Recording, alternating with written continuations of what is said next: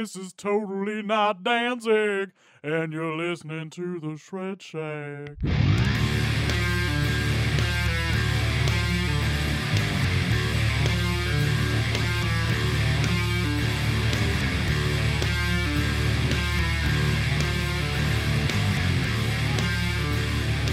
Greetings, folks. I am Dan Mack.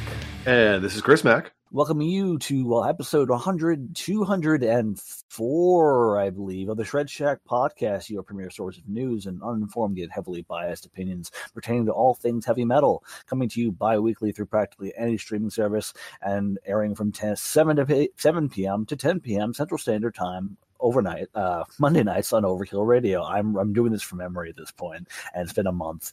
Yeah, for sure. We are also doing this live as we speak on Twitch, so we have a potentially live audience watching in and being able to comment. We will, as we have decided, we will not be answering on the podcast itself, but we will be acknowledging in chat, acknowledging the chat and typing our responses and whatnot. But otherwise, that is also a new option for you. As of this episode, this is the trial run, so we're going to see how this goes. But typically, we start with not old business, previously on. All right, so previously on, we're over a month from our last podcast. We took a break 2 weeks ago. We had some family stuff going on. So the last time we recorded, I had retracted my previous statements about the Avenged Sevenfold album. I had said that it was actually quite good. As I was going into it with a very negative attitude, it was pleasantly surprising. And over the course of the month, we have had multiple dinners at mom and dad's house. And at one of those dinners, you had mentioned that you hated me because I was right. So please feel free to elaborate. Okay, so I'm not going to elaborate much on this. I listened to it, and I did end up enjoying it a lot more than anticipated. And it's funny because we trashed the song Nobody when we first heard it, and now it's actually my favorite song on the album. Yeah, it turned out to, like, in context with the rest of the album, it is significantly better, right? Yes, it is a much better album than I had anticipated. Far better than The Stage. They're going in some weird directions, but I'm for it. So yeah, that's fine by me. Yeah, they're doing quite well for themselves. So yeah, absolutely. Yeah. So there is that. Anything else on previously on? Negative. All right. So then let's move along to old business. Do we have any old business? This is a free flow episode, is it not? It is a free flow episode. As far as old business goes, I'm not sure. We're going to only go back for 2 weeks worth of news. So if anything happened in those 2 weeks before those 2 weeks, I'm not sure. But we should be back. We're probably going to be doing free flow episodes for the rest of the summer, given my schedule with my kids. So we'll be back to scripted episodes coming in probably late August, early September. So you're just going to have to deal with us rambling for a little while. That's absolutely fine. Part of the Twitch setup that I have allows people to see the news screen as I scroll through it. So, nice. So there is that positive aspect to this. So what we do when we do a free flow episode is we go to a source of news, and usually we go to Blabbermouth just because it's the big one. It's the one that gives you viruses and shit. And just kind of go through it, talk about a few particular things, ignore a few particular things, laugh at a few motherfuckers. So here's a question though: are we going to go straight into free flow, or do you want to do new business, which is new album? we got to talk about new business. With new business, we talk about new album releases, of which I don't have one brand new, but I have a somewhat new release to say that I finally listened to. And of course, their running bit here is, don't worry, Dan, I got a list. Yeah, of course you got a list. I'm going to let you go first then. All right, so of course I got 3 weeks of the previous 4 weeks worth of new music. And Jesus, tap dancing Christ. Yeah, so what we're going to do is we're going to do our normal thing. We're going to list the album, list the band, list the album, any kind of notes I had a chance to write down in it, and a thumbs up, thumbs down kind of thing. Understood. All right. So right off the bat, Extreme, their new album 6, they are still producing solid hard rock. Very good record. I was very impressed with it. I really enjoyed listening to it. Gary Sharon sounds great. Nuno Betancourt, of course, just fucking killing it. Thumbs up. Thumbs up. Wonderful. Godflesh, Purge. Godflesh is nothing special for me. Serviceable, but doesn't get me fired up. So it was kind of a meh. Yeah. Okay. Johnny the Boy, their album called You. It's a black metal album. That was a thumbs up. Okay. Legion of the Damned, The Poison Chalice, modern day thrash metal, thumbs up. Scar Symmetry, The Singularity, Phase 2, a Xenotaph, that's a thumbs up. And last but not least for that particular week, Slipknot released the Adderall EP, which is a bunch of different versions of their single Adderall from the newest record. It was a surprise release, no marketing behind it whatsoever, and it was a meh. Didn't do anything for me. I mean, several versions of the same song doesn't sound good. The only time it worked for them was Vermilion Part 1 and 2. So, and I think that's the only other time that they tried that sort of. Well, I mean, they re-recorded Purity from Mate Feet Kill Repeat on Iowa, so I mean, it's kind of the same thing. There's also like 2 versions of Wait and Bleed out there. So, yeah. Oh, yeah, the radio edit or whatever. Yeah, fuck that noise. Oh, there's one. I think there's one that has more harsh vocals throughout as opposed to singing. Oh, okay. So, yeah, but either way, but not much of a list for you this week, honestly. Well, that was just that 1 week. Oh shit! that was like 4 weeks ago. All right, the week after that, we got Royal Thunder, Rebuilding the Mountain. And if you've been listening to this podcast since it started coming out in 2016, you know that I am a huge Royal Thunder stan. I love them so much. So this record was a double thumbs up. And there's a really good interview with Melanie, the lead vocalist from Royal Thunder, on the Metal Sucks podcast from a couple weeks ago. That's worth a listen. Mm-hmm. Arcona, their album Cobb. I'm going to pronounce it Cobb because I'm pretty sure it's probably not pronounced that way. Mm-hmm. But they were very good. That was a double thumbs up. Boris in Uniform. Boris is one band, and Uniform is another band. It's a collab. It's called Bright New Disease, and it's an avant-garde noise metal collab, which was a thumbs up. Mm-hmm. Okay. We got Creeping Death with their album Boundless Domain. This is death metal from Texas. Double thumbs up. Pretty dope. Yes, sir. King Gizzard and the Lizard Wizard. Dragonic Apocalypse is actually a much longer title. That's what I wrote down. Stoner Rock, thumbs up. Queens of the Stone Age and Times New Roman, their new album. It's Queens of the Stone Age. It's good. You know, they have Josh Homme has a particular sound, a particular formula that he follows, and he followed it to the T on this one. Even though some of the reviews I was read, I had skimmed through, said that this one's a little bit more angrier or aggressive. It just felt like Queens of the Stone Age to me. So still thumbs up. You know, not that bad. So that was that week, and then 2 weeks ago we got the Anchornet. It All Began with Loneliness, which is an excellent prog metal band. That was a double thumbs up. Mm-hmm. Next up, we got Outlanders with their self-titled debut. Is it a debut? Not sure. Anyway, it's their self-titled album. It's a synthy, moody supergroup with Tarja, formerly of Nightwish, and of course her solo stuff, with many guests. They do a really dope cover of Depeche Mode's World in My Eyes. Okay. So that was good. That was a thumbs up. Structural, Decrowned, excellent melodic death metal. Double thumbs up. This one I can't even pronounce. Fuck it. I wish I had access to Twitch. I'd be able to send it out and show it to you. But it's a black metal record. It's a thumbs up. If anything, if you have any questions about what that particular black metal album is, message us on Facebook, Instagram, Twitter, whatever. Gotcha. Next up and last for my new releases here is Vexed. Negative Energy. It's, I guess, what they would call like an alt metal sound, almost kind of like a modern new metal kind of sound. It was a thumbs up. It was groovy. It had some clean singing in it too. It was good. I enjoyed it. Okay.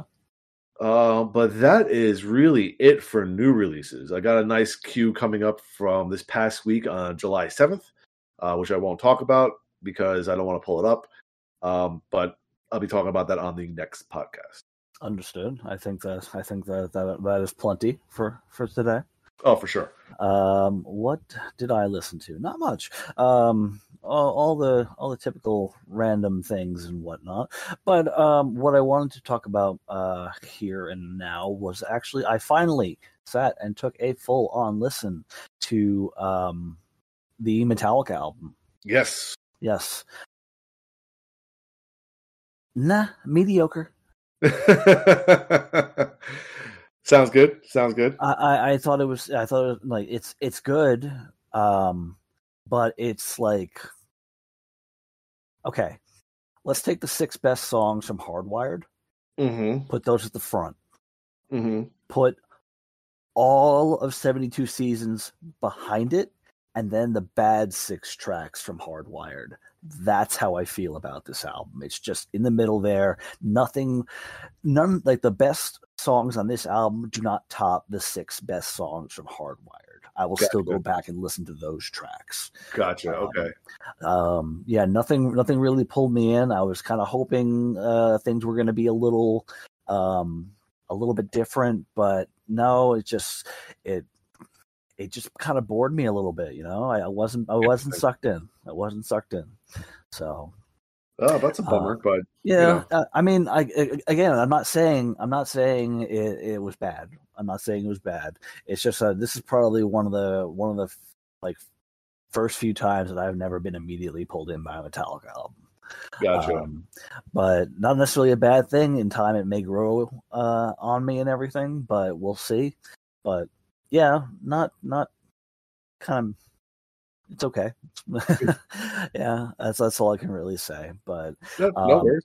Outside of that, what else have you been listening to? Well, my normal podcast, I had mentioned, the Metal Sucks podcast, my Escape Hatch, formerly known as Doom Pod, 70mm, and Austin Danger Pod. I have some catching up to do because I was on vacation this week with the kids, so I didn't get a chance to listen to all of my podcasts. So I have a little bit of catching up to do when I go back to work next week. I've been listening to the OK Goodnight and the Sleep Token albums on repeat, pretty much alternating between the two of them on any given day. Of course, my boy William is here. He has refound his love for the Les Mis movie featuring Hugh Jackman and Russell Crowe. So we've been listening to that soundtrack a bunch. We also listened today to the Child's Play soundtrack for the remake in 2019. The guy who did the soundtrack for that, his name is Bear McCreary, I think is how you pronounce his name. He's been doing a lot of really good soundtracks. He was the one who did the Rings of Power score for the TV show on Amazon. I think he's done Outlander for a few years now. He's pretty good. Mm-hmm. But other than that, it's been nothing really special, nothing out there. A lot of comfort. Yeah. So it's been a busy 2 weeks in between recordings, and a busy 4 weeks in between recordings, to tell you the truth. So yeah, exactly. It's and of course I keep going to my go-tos. I've been pulling myself away from Spotify lately, aside and trying to run through like the CDs that I have and be like, okay, I haven't listened to that, so I listened to Therion, Leviathan, phenomenal record. Oh my god. Just pulled up Souls at Zero, self-titled album, great record. What else did I pull up? I can't remember anything more right now, but I also still have my copy of the new Metal Church album. I listened to it on Spotify, but I'm going to give it a closer listen soon. I got it actually right up here in my hand. That's honestly been a lot where my attention is, trying to get just into what more of my collection I have, because I have so much and I just need to get more acquainted with a lot of different things. So I'm working on that, going backwards a little bit instead of forward at this point. So yeah, I hear you. What I did do as far as so I had mentioned in the chat, the Shred Shack chat that we have, that I had finished up some new 1-minute reviews, and I listened to those albums as I was doing them, and the first one, I'm not going to give away the other two, but the first one we did that came out on Friday on TikTok was Iron Maiden's Brave New World. because of course I had to do a Maiden album, and I had to pick my first one and pretty much my favorite. So, yeah, he was lovely. But that's about it. Yeah, just been keeping otherwise busy with everything. So, I'm looking forward to recreating my setup here, because I'm going to be getting a new desk soon to evade this thing falling apart. Is that the one that came down from Dad? Yes, Okay. and it is literally like trying to teeter to its side to collapse in half. Nice. So we're not gonna accept that, of course. But yeah, so that's the case with that. Do you have anything else that you wanted to contribute here before we carry on to the next? Not really, only because it's going to be in my rabbit holes. I went on 2 mini rabbit holes during the course of the last month, so we will discuss those when that comes up in our timeline. Okay. All right. Then let's carry on into general news. And as we said, this is a free flow episode, so we are going to be free flowing the news as we're going to, as I said, run through Blabbermouth, go through a whole bunch of headlines, talk about it a little bit, and run through it on there. So let's go on to general news. Let's pull up my thing. Okay, so Blabbermouth. Pulling up Blabbermouth. Okay, so I mean, we're like headlines that have interviews we're going to skip over because we're not going to read the interviews. So we're just going to kind of throw a few things out there. Apparently, Phil Anselmo was 55, celebrated his birthday on stage in Italy. Nice. Hopefully, he got hit in the face with a cake and then began to talk for 7.5 minutes. For sure. Uli John Roth undergoes kidney removal operation, postpones his North American tour. That's rough. He looks like if David Crosby were not as fucked up looking as he was. That's how Uli John Roth kind of looks. For sure. Yeah. Bullet for My Valentine to spend 2024 working on a new studio album. Okay. It's cool if you're a Bullet for My Valentine fan. Good for you, but don't care about Motley Crue. I don't know if I want to actually watch the video of this, but apparently Steve Harris slipped and fell on stage during a concert in Leeds. Yeah, I mean it happens. I mean, like the way these guys move, please. I'm surprised we haven't seen it before. Yeah, I'm surprised that like Dickinson hasn't jumped up, landed, and like split his bone to the point where like just comes out of his shin. Yeah, for sure. I'm surprised he over jumps the monitor and like lands in the friggin' like the security area, breaks a leg, fucking. I saw the video a while back when Dave Grohl fell and fucking broke his foot. Oh my god, it was ridiculous. It was so bad. Was he doing it during Learn to Fly? I'm pretty sure he was, to tell you the truth. He probably should have learned to fly. Yeah, it was pretty bad. Okay. Oh my god. Okay, so seriously, I don't want to hear anything about Dave Mustaine or Dave Ellefson for a while. Dude, ever since he was let go of the band, it's just like every other article is about Dave Ellefson. Either, I'll take the call if Dave calls me back. And Dave's a motherfucker. He's a piece of shit. Like, come on, dude. And they're still talking about the Megadeth Metallica feud and all this bullshit. It's like, guys, stop. It's like just like no one fucking cares. Eddie Van Halen nearly had a cameo in the third Bill and Ted movie. That was awesome. That would have been amazing, considering that the fucking first movie started with them trying to get Eddie Van Halen in the band, and they had to make a triumphant video. Yes, that would have been hilarious. Come full circle. Come full circle. Yes, absolutely. It would have been wonderful. Missed opportunities. What a shame. I know, absolutely. Frank Bello is hoping to get new Anthrax album out in 2024. We've been hearing that since 2020. Jesus. Yeah, it's like, dude. Okay, let's put it in the perspective of this. There's 5. We're at the start of July. We have like about 5 months left in the year, and then we have 12 months next year. You got 17 months to get that shit out. If you don't, you are fucking it up. But dude, we've been hearing about them recording music seriously since like 2020. Since the pandemic hit, it's been like, oh yeah, we're working on new music. We're gonna get some new music out to you. It's coming soon. It's coming soon, and here we are. It's kind of like Kiss's fucking never-ending farewell tour. Like the day that Kiss stops touring, we'll get a new Anthrax record, which means we're never gonna fucking get it.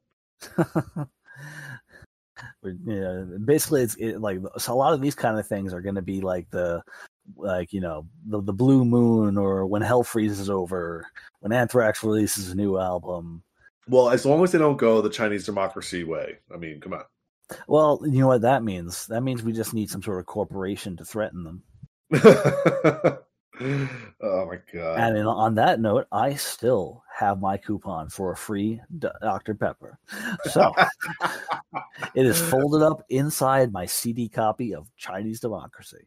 Amazing. Absolutely. Amazing. Absolutely.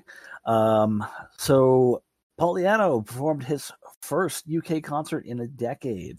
As of fairly recently, it was posted on July 7th. And he played a lot of Iron Maiden classics, as would be expected. Mm-hmm. So, yeah. Motionless in White to release deluxe edition of Scoring the End of the World album. I kind of like Motionless in White, or what I know of them. But I obviously haven't heard this record, so I can't say much to that. Cryptopsy announces As Gamora Burns album shares In Abeyance single. I will listen to that. I do like Cryptopsy. Hell yeah. So, again, Dave Mustaine skipping over. Well, the thing is, this one is Jeff Young blasting douchebag Dave Mustaine over comments about ex-Megadeth members never amounting to anything. Ugh. The fuck? I mean, he's kind of digging his own grave. He's like, just kind of, who am I going to piss? Like he might be. I have a feeling. I have a suspicion that he's dying soon. And he's like, who can I piss off before I die? Oh my god! Like most people try to make amends before they die. No, Dave Mustaine wants to piss people off on his way out. Oh yeah. He was all about making amends after the whole arm thing and getting sober and all that. But now he's like, oh fuck y'all. So, Ghost releases a cover of Shakespeare Sisters' classic Stay from Insidious the Red Door movie, which I believe someone has to talk about later on. I will. But interesting thing about this particular single, though, is that it features vocals from Patrick Wilson, who is the star and director of Insidious the Red Door. Interesting. Very interesting, yes. Okay. KK's Priest has performed live for the first time. They've been teased and working on, they did material, they released an album and all that good stuff. They have finally performed live. There is footage, I believe, on Blabbermouth if you want to watch that. Asking Alexandria's Ben Bruce says nu metal was one of the best eras of metal ever. He looks absolutely like a nu metal kid. Like this guy has like the little bit of scruff on his chin, like no mustache, like not even a soul patch. This dude just has like pubes on his chin. Like, dude, you grew him in the wrong place, friendo. In Flames, Anders Frieden says Alice in Chains' Dirt is probably the best album ever. You are correct. You are correct, sir. Yes. Another box set for the first 8 Black Sabbath albums is due out in August. Why do we need this?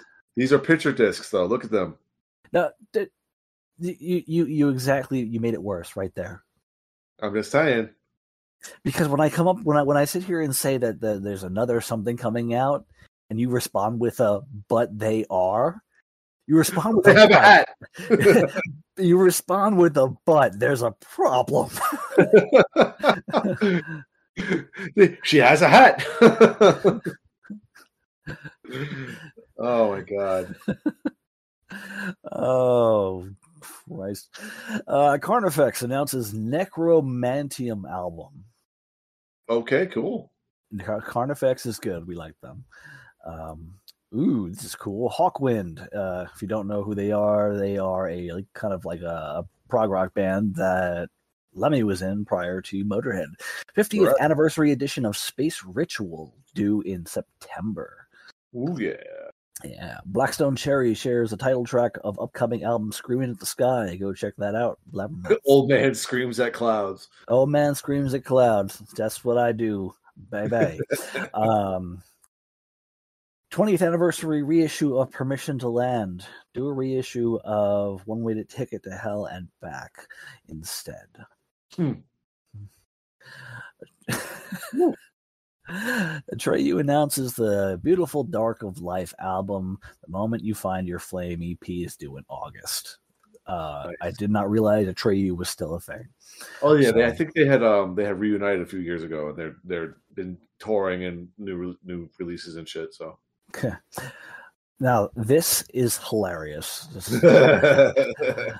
Black Sabbath's Tony Iommi presented with Old Fossil named after him. Turns out the Old Fossil was actually him. I was going to say one old fossil to another.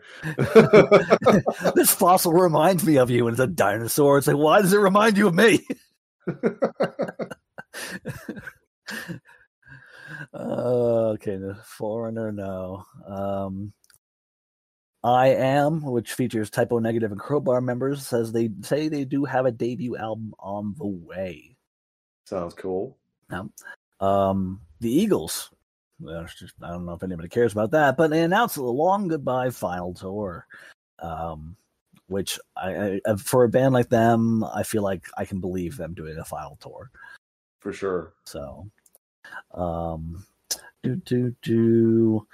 another person celebrating a birthday on stage. Rat singer Stephen Pearcy celebrated his 67th birthday in Michigan.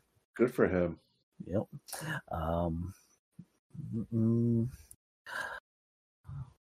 No. Dark Angel hopes to have really exciting news soon about long-awaited new album. That is indeed exciting. Mm-hmm. Unfortunate obituary here. The mother of Max and Igor Cavalera has passed away. Bummer. Yes, that is very unfortunate. So, condolences to them. Stitched Up Heart announces To the Wolves album shares Possess Me single. I don't know anything about Stitched Up Heart. Do you?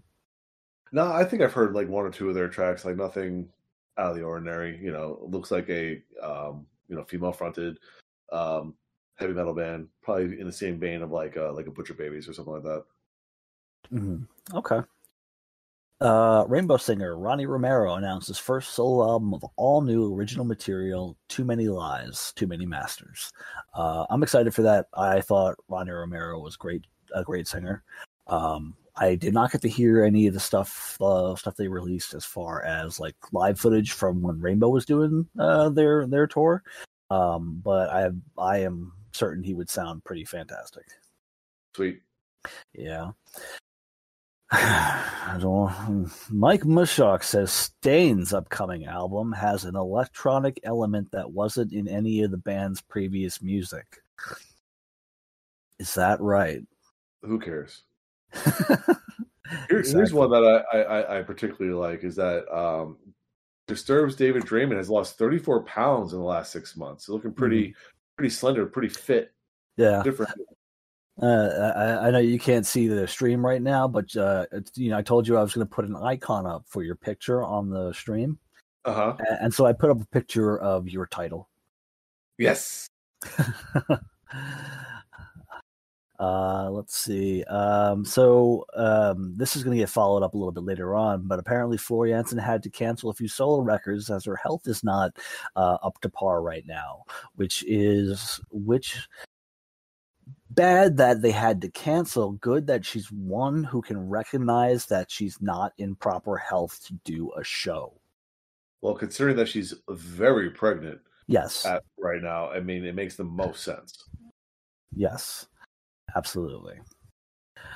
Papa Roach will focus on releasing a few tracks before dropping another full-length album. Welcome to being a band. Angra signs with Atomic Fire Records, announces Cycles of Pain. That sounds great. Everything about that sounds great. Angra, great. Atomic Fire Records, great. Cycles of Pain, great. I'm all about that. Deicide announces August 2023 European tour. You Europeans are you are very lucky for that period of time. Yep. Twisted Sister's 40th anniversary expanded edition of Under the Blade to include album of early covers. That's exciting. That's interesting as shit. That's gonna be crazy. Yes, indeed. I will. Okay. There's seriously, Dave Mustaine. Then 4 articles later, Dave Ellefson. I don't need this. Come on. Zach Wilde, Marty Freeman, and Mike Portnoy confirmed for Rock and Roll Fantasy Camp's Metal Mania 3. That sounds great. I know it does. It sounds wonderful. They also got Vinny Appice in there. Mm-hmm. That's pretty cool. Yeah, that's good. It's gonna be great. Mm-hmm. Butcher Babies want to take fans on a journey with their new double album. I like the Butcher Babies. A double album from them sounds interesting, so my curiosity is quite piqued. So we shall see.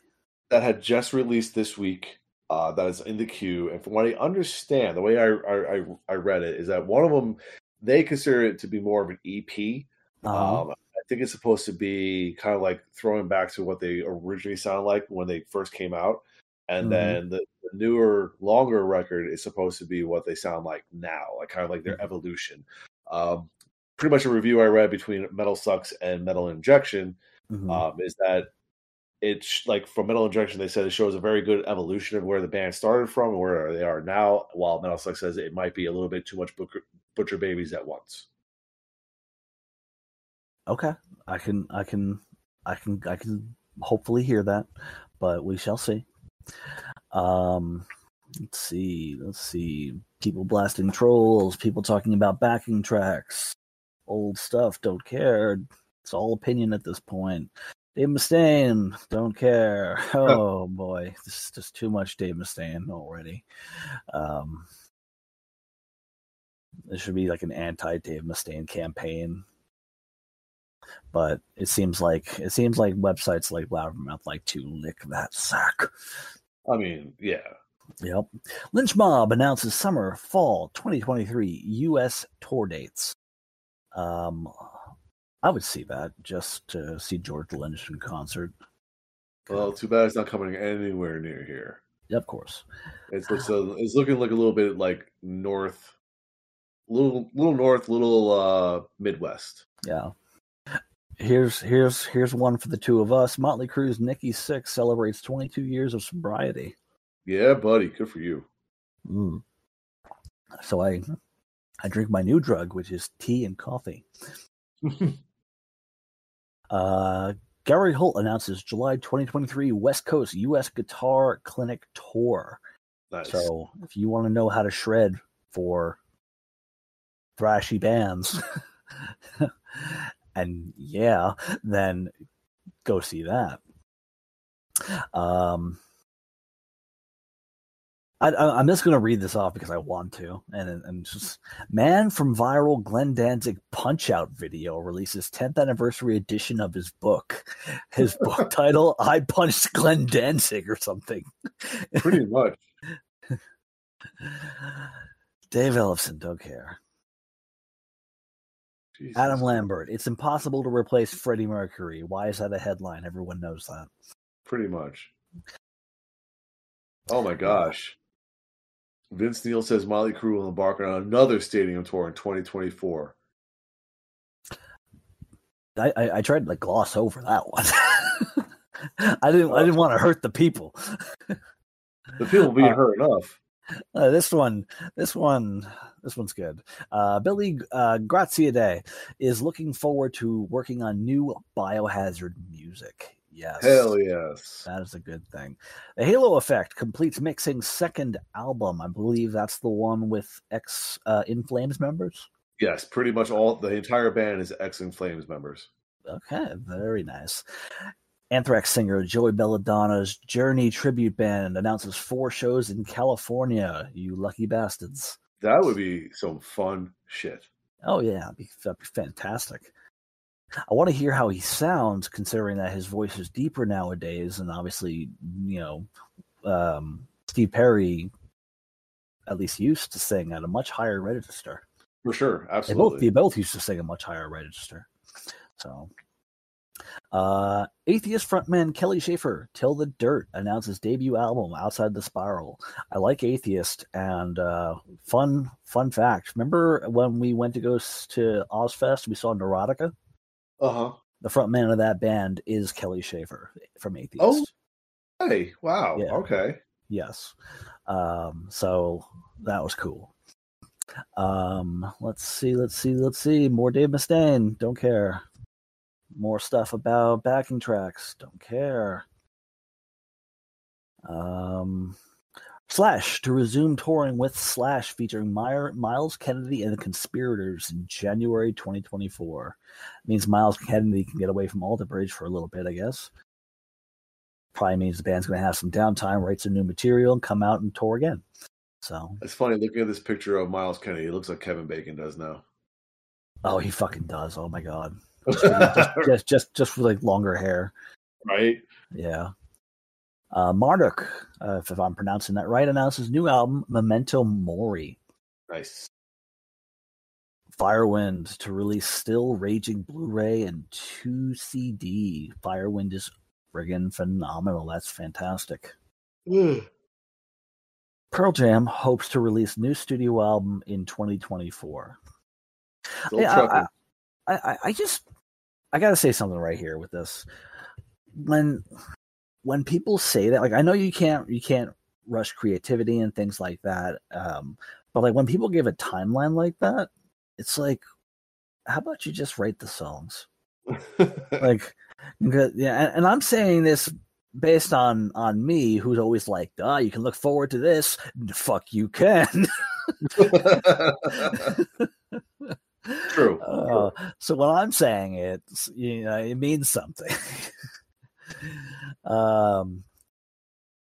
Nickelback gets inducted into the BC Entertainment Hall of Fame. What the hell is BC? I don't fucking. British Columbia, dude. It's probably they're Canadian. Oh. Okay, guy.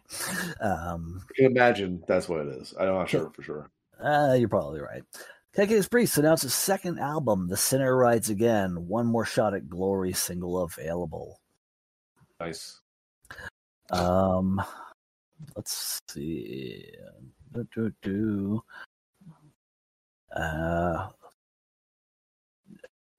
Another person who is talking about his sobriety, Justin Hawkins from The Darkness. Nice. Yes. Let's see. Accept is demoing a solid dozen amazing new songs for band's next album. I wouldn't have expected any less from Accept. Let's be honest. So, let's see. Volbeat's Michael Poulsen, I don't know, Poulsen, launches new death metal band As in Hell. Wah, wah, wah. Oh, yes. Yes, I heard about that. Yes. Yes. Let's. A lot of releasing of songs and videos. Smashing Pumpkins is releasing a video. 10 Years is sharing a new song. There's a lot of video footage. Gene Simmons says both Ace Frehley and Peter Criss turned down invitations to perform at Kiss's final concerts. Gee, I wonder why. Let's see. Saliva and Drowning Pool announced September-October 2023 U.S. tour. I would consider seeing that, considering the fact that Soil frontman Ryan McCombs is back in Drowning Pool. Say, is he pulling? Oh, okay, yeah. Soil. Okay, yeah. All right, yeah. That sounds cool. Yeah, so The reason I got confused because Soil has something up right next after that. They did, yeah. So he's just a busy man right there. Bang. Brian May, we'd love to make a sequel to Bohemian Rhapsody biopic. Hey, let me see the movie first. Oh, sequel? Why? Yeah. I mean, you covered the history of the band. No. You covered a fictionalized history of the band. Yes, you covered a sensationalized, fictionalized history of the band, and you ended with a recreation of the Live Aid performance. So you don't need to go beyond that. Yeah, I watched that Live Aid performance fairly recently, sometime in the past few months, and man, I think I even talked about it on here. It's like 22 minutes long, and it was like 6 of their best songs, just all bang, bang, bang, bang, bang. Oh yeah. It's considered one of the best rock performances ever. Yeah, because it was so spot on, so perfect. The crowd was huge, man. It was great. The thing is, I don't want to spoil the movie for you, but like leading up to that performance in the movie, I know what happens. Okay. Yeah. All right. Yeah. Dragon Force frontman Mark Hudson announced his first solo album, Starbound Stories. That is cool because I do like Dragon Force. I love his voice. Cool. Black Country Communion, which features Glenn Hughes, who I am pretty sure has not aged since he was 40. 5th album to be released in 2024. Man, I think 5th album is absolutely out of control. Oh yeah. Because I remember getting the first one, maybe the second one, but that means I missed 2. Yeah, that's how I feel about the Dead Daisies. Like they're up to album 6. I feel like they came out yesterday. Some prolific motherfuckers right there. Seriously. Black Sabbath's Paranoid, available in quadraphonic sound for the first time in nearly 50 years. It's Black Sabbath's Paranoid, but it's in quadraphonic sound. Oh, that's amazing. That's gonna be a thing now. I'm gonna make that a thing. You know what? I'm replacing rewind, replay, rebound, reissued. It's this, but so I can see that. We can go with that. I think we could retitle that segment when it comes back to it. That's great. I Hate God announces summer 2023 leg of 30 years of Take As Needed for Pain. I'm sorry, I almost tripped up all over that. U.S. tour, though. U.S. tour. Yes, starting in Austin on August 31st. They're playing Austin and El Paso, Texas. And they're coming back here. They're coming back for some more Texas shows later. They're playing Dallas on the September 19th and then Houston on September 21st. Of course. Because they're like, we're going to come back to you, Texas, but San Antonio, you can kind of eat 10 dicks. Former Scorpions drummer Rudy Lenners releases Sting Loving You book. Wow. Still loving you. No, my God. Yeah, I see Sting. It. Yeah, it's Sting. Yeah. Wow. Why would he play with me like that? Well, the thing is, you're reading it from I'm reading it from one other headline, and you're reading it from another headline, and the book says it's ridiculous. But it even shows the front cover of the book, Sting Loving You. I see it now. I gotta say that title sucks.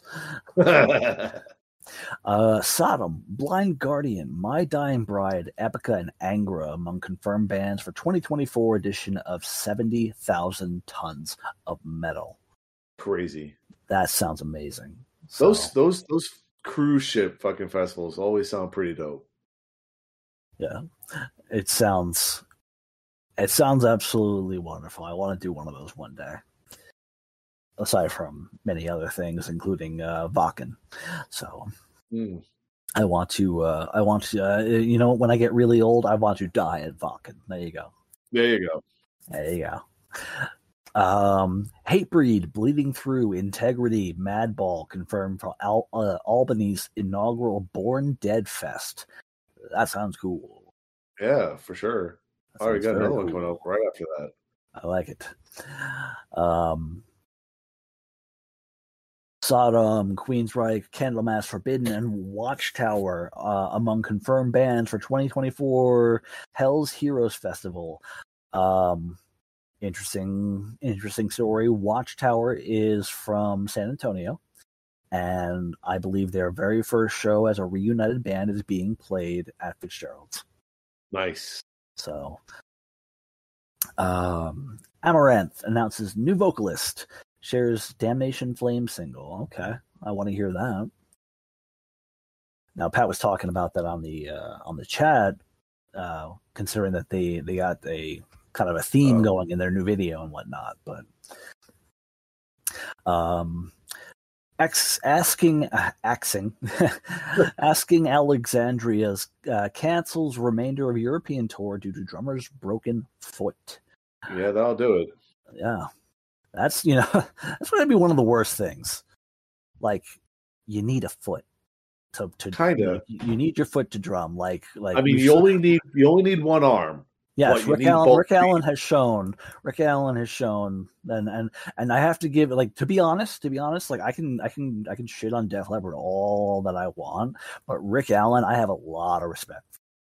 Oh, for sure, because I think he's been drumming longer. He's been drumming with one arm longer than he ever drummed with both arms. So yeah, and he's doing it perfectly fine.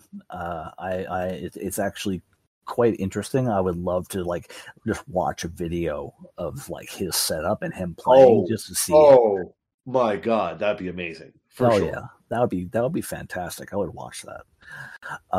Speaking of things to watch, documentary Dreamers Never Die official DVD and Blu-ray release details revealed. I believe they said it's coming out in September or October. September 29th, 2023. Yes. And all of the configurations of the film will include a 20-minute selection of deleted and extended scenes restored from the cutting room floor to create a special fan experience. Yes. As long as it's not obscenely priced, I recommend people pick this up or see it in some capacity. I thought it was a very good documentary, especially if you read the book and were a little underwhelmed that it stopped in 1986. So, Five Finger Death Punch singer Ivan Moody moves to Cheyenne, Wyoming, opens 2 businesses. Look at that. I think if I remember right, they are both gas stations. Is that right? Really? If I recall what I read, I'm going to just quickly run into it so I can confirm that myself real quick. Moody's Rock Stop is a rock and roll based convenience store and fueling station, which is designed for everyday recharging. So it's an Ivan Moody 7-Eleven. Nice. Now, if he were to ever expand that, it would be an Ivan Moody's Buc-ee's. Well, have you heard that the New Braunfels Buc-ee's that used to be the largest is no longer the largest at the moment? Apparently, the one in Bernie is going to be monstrous. Oh, if they make the one in Bernie, I know that right now they're advertising the one on the way to one of the ones on the way to Houston as being the world's largest. Mm-hmm. I saw that, but if that's going to be supplanted by fucking the one in Bernie, I cannot wait because Bernie's not that far away. The only downside to that is that going to Bernie sucks. I mean, yeah, and it also depends on which side of the highway it's going to be on. Because that's... Oh yeah. Just imagine the traffic. That would be shit. Shit, I say. New ZZ Top album will feature tracks recorded with late bassist Dusty Hill. Very cool. M Shadows. It's okay to hate the new Avenged Sevenfold album. People were going to anyway. We're making money anyway, so go ahead. Metallica announces takeover events during 2023 North American M72 tour. The hell that means? I think there's they're going to be doing some side shows, or I think some parking lot shows featuring smaller bands. So it's almost like mini festivals that are going to be happening at these Metallica shows. So it's Tattoo the Earth all over again. Pretty much. Cool. I'm down with that. Could have just called it Tattoo the Earth Part 2. So, yeah. Sammy Hagar and Def Leppard among 2024 Hollywood Walk of Fame honorees. Cool. Joe Elliott looking an awful lot more like one of the Winter Brothers every day. Just needs to get more pale. That's amazing. Alice in Chains announces fall 2023 headlining tour dates. That is awesome. I may go. However, I am seeing Alice in Chains open for Guns N' Roses. I was going to say the San Antonio date is the Alamo Dome show. Yes, and I will be happy to see them in that regard just fine. So, let's see. Yes, Survivor's Eye of the Tiger surpasses 1 billion streams on Spotify. There are that many people working out at one given time. pretty amazing. Yes. Yeah, yes. And you know what's great about that? It was made just for Rocky 3, the best Rocky movie. That is probably the best one. Yeah. I mean, 1 and 2 are, like they're the serious ones, and then they pull out 3. It's like, oh man, and then 4 comes out, and you're like, oh shit, we off the rails now. And then 5 was like, what? Yeah. Oh, you crashed and burned. You let the fire go too long. TT Quick drummer Eric Ferro dies. Another obituary, unfortunately, for our episode. I'm not familiar with TT Quick, but this still unfortunate. Let's see. We're getting to a point where we can pretty much say that we're good. Former Megadeth drummer Lee Rauch dies. Okay, another unfortunate obituary. Now, this must have been one of about 100 drummers of Megadeth, so... Right. And of course, this comes not long after Dave Mustaine says they didn't amount to much of anything. So you're an asshole. Good job, buddy. Next Wasp album won't arrive before summer 2024. Okay. Got a deadline now. The last one I listened to was great. So that was Golgotha. I loved that record. I remember that was in your top 3 that year. Yeah, it was. I remember when we did top 3s. Oh, yeah, that was a thing once. Yeah, that might come back if I ever can sit and write. Who has time for that right now? I do. I have all the time in the world. Good for you. That's the thing, though. That's the good thing. That's why I'm the coordinator. Is because I have all the time in the world. Yeah. And I use it all. Motley Crue's Mick Mars reveals title of debut solo album. I gotta say, with like that hat and the mean mugging face, he kind of looks like an angry Buckethead. Oh yeah, okay. yeah, he kind of looks a little scary. Yeah, that definitely does look like the Buckethead's mask for sure. Okay, so we're gonna call it with one last one, which is gonna be a good one. Here we go.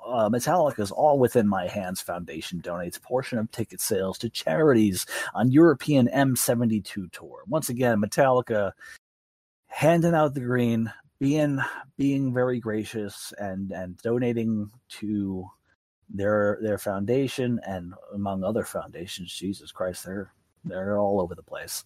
Oh man, they really let it go too. Like, I'm just looking at some of the amounts here. Yeah. So it's looking good. Good. Which is great. So awesome. So we're gonna cut it there, because that should be about 2 weeks of news that we have cut back to. So nice. Let's I think this is going to be the appropriate time for a commercial break. Greetings, metalheads. Dan Mack here, and if you're a fan of putting a little heat on your meals, spice up your life with one of the many hot sauce flavors available from our sponsors at Hella Hot Hot Sauce. All natural, no preservative, and California-made Hella Hot Hot Sauce provides small-batch artisan hot sauces made from fruit and pepper blends that emphasize aroma, taste, and of course heat. With several flavors available, some seasonal, others year-round, and collaborations with members of Ghoul, Exhumed, Gwar, and Hatebreed, there are plenty of options to suit your palate. Head over to HellaHotHotSauce.com and buy up a couple bottles now. All right, and now we go on to a little extra. We get potentially a little non-metal, and we talk about a few extra things that we're just kind of going through. So let's Let's take a look at the thing. I lost the page. God damn it. Okay, here we go. Script. Bang. Crowdfunding tracker. I have nothing. Nothing. Okay, so let's start off. Shit I want. Okay. I'm going to lead off on this one. So, multiple times on this podcast, I have mentioned that I work for a particularly large courier service. And this year, their contract with the drivers union and pretty much all the employers union ends on July 31st. Up until July 5th, contract negotiations are going well, but they have collapsed. They apparently both people walked away from the table, both parties walked away from the table, and contract negotiations have stalled. The reason I bring this up is because contract ends July 31st. If a strike happens, they will strike as of midnight, August 1st.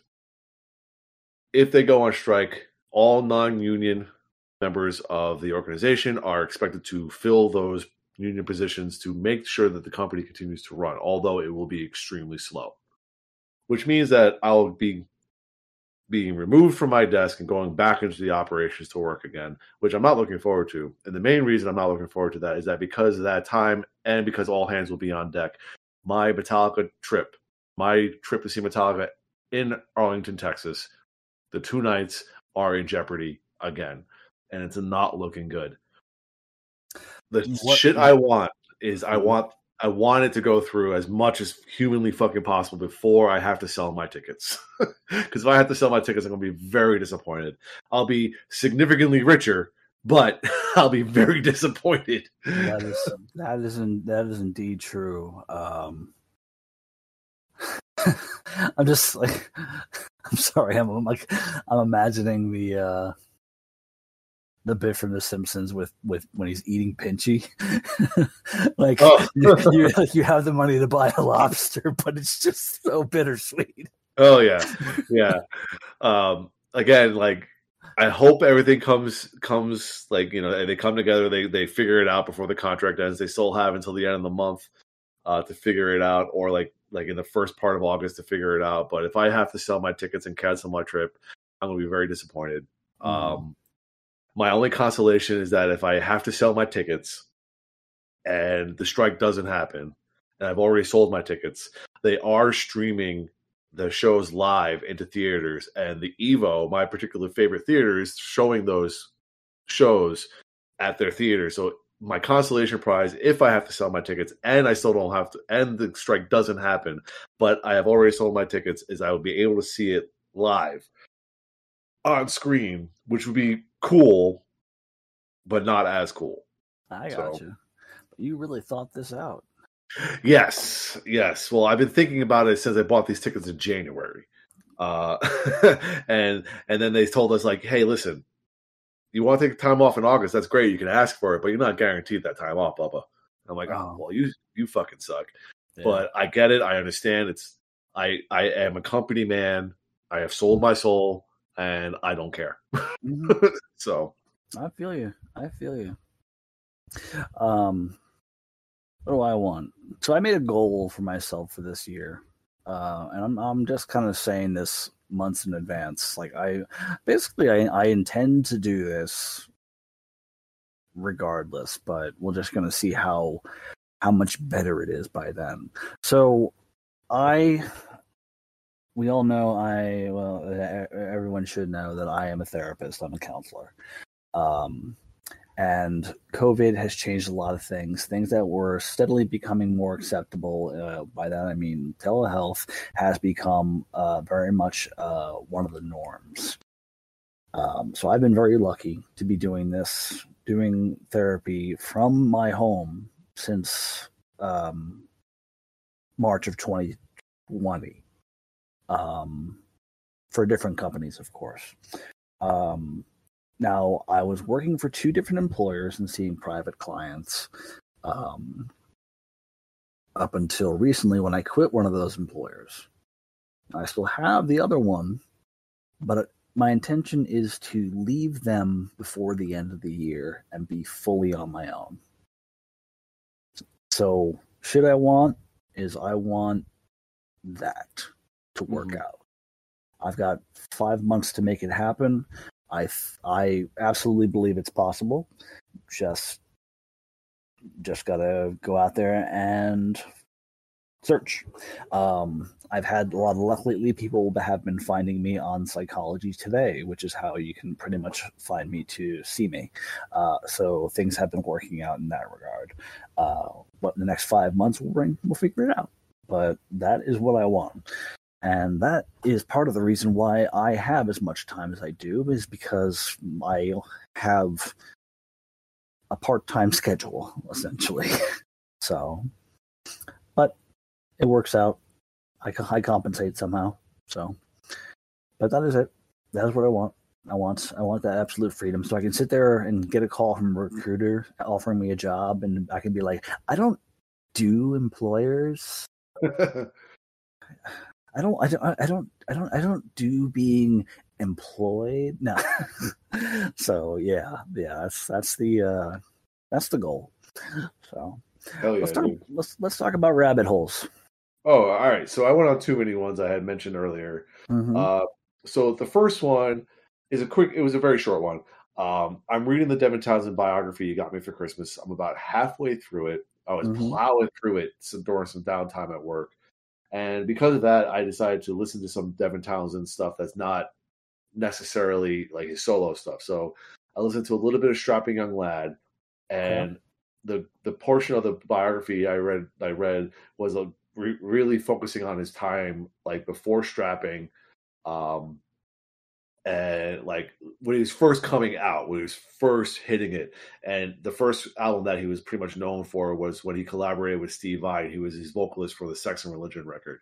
Yes. So I listened to Sex and Religion, and that's a really good record. Like that is a surprisingly I think I listened to it once before, but after reading what it took to make that record and then going and listening to it, it was so much better than I remember it being. And it was also really interesting to read during that time period that he was also offered a gig to sing on Geezer Butler's record, which ended up going to Burton C. Bell from Fear Factory, which I think turned into the GZR project. Yes. And then at the same time, he was also collaborating with Jason Newsted, where they were doing some kind of jam session shit. And apparently there's a lot of recorded but like unreleased material from that period of time, which would be lovely to hear. But it was just really interesting to read about that and then go back and visit some of the stuff, knowing what it took to record some of that stuff. And then the other mini rabbit hole I went into was Geddy Lee bass lines, and I'll tell you why.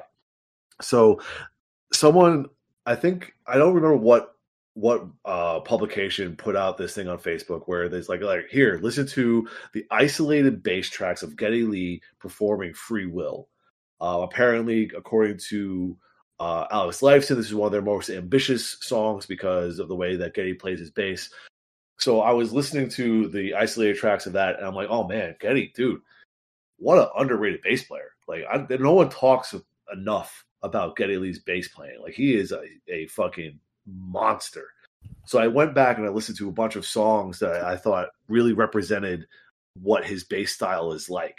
And specifically pretty much all of like Moving Pictures, starting with Tom Sawyer, like, and going into YYZ and some of the other shit.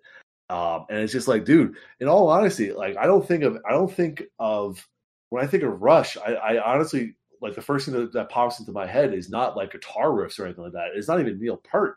It's fucking Geddy Lee bass, because they're so fucking good. They really carry the fucking songs. Like, they're almost more than what Alex Lifeson's doing on his guitar.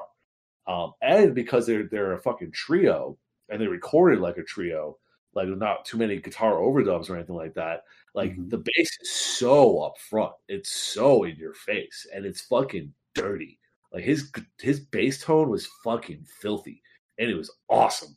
And the other thing about it is that he did most of his bass playing, I believe, was with the fingers, and like, he's doing it on only 4 strings. Like, some dudes who can't even do what he does on 5 to 6 strings. He's just killing it on a fucking old school Rickenbacker or a fucking Fender Jazz, and he's killing it. So that I was fucking locked in on some Geddy Lee bass lines. moving pictures specifically, and I was fucking hooked for like 2 days.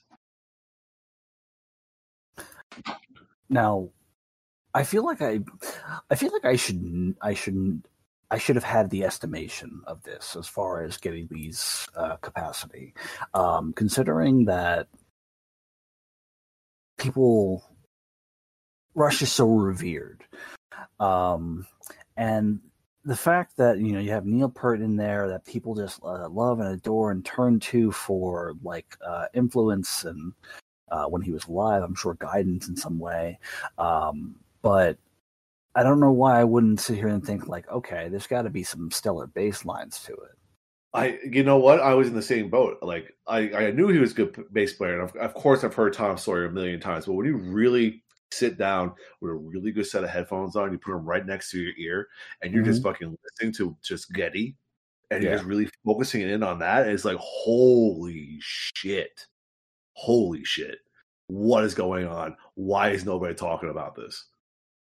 Yeah. So I feel you. Anything else you got? No, that's it for my rabbit holes. Okay. I don't have a rabbit hole. Yeah, I don't have a rabbit hole. I've just been going through a few motions here. So, well, we when we get to what we've been watching, we did go on a mini rabbit hole during that period of time. So I'll get to that when we get to that section. All right, sounds good. So then let's carry on to a little light reading. All right. So, as I mentioned, I'm out of the Lord of the Rings. I'm out of Dune. It took me forever to finish those books, but I am out, and I have been released into the world.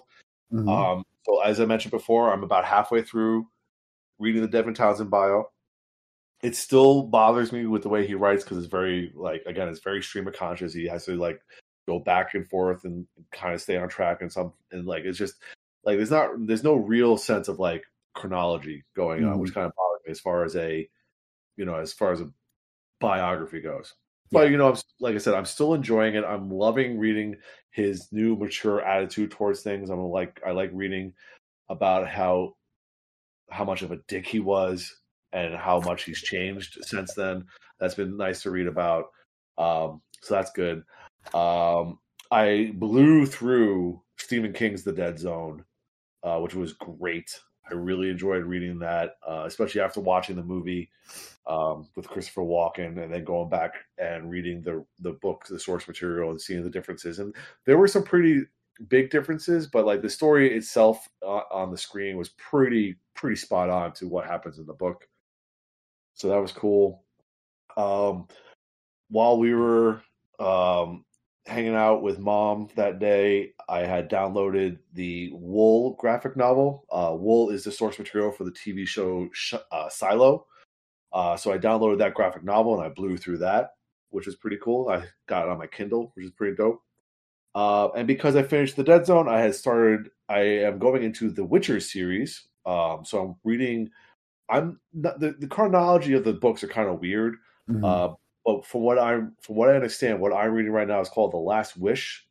I think it's there's the Witcher saga, which I think starts after this. So these are almost not a prequel, but kind of short stories, multiple short stories that lead into what the saga becomes.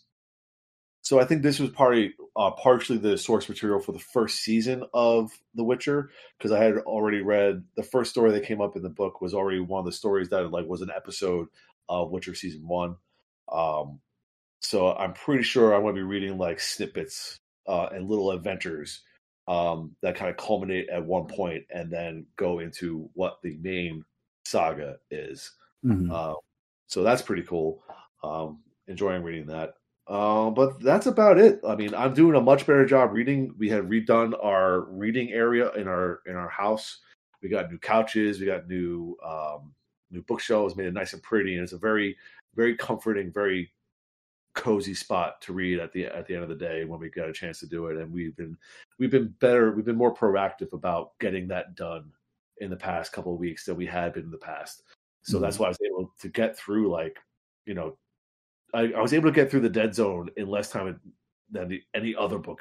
Like I think I've read 3 books, or like started and finished like 3 books in the last like 2 months, where it took me like almost 6 months to read 2 other books. So yeah, okay. The only thing I've read in the past month, I got a little bit further into Mad Love, which is the origin story of Harley Quinn. So still working around the same event. So I'm about 40, 50 pages in, and is still working around one event when she's like 7 years old. But a lot of things that you recognize from the character, or things that become part of the character later on, are introduced. Like there's a part where there's a giant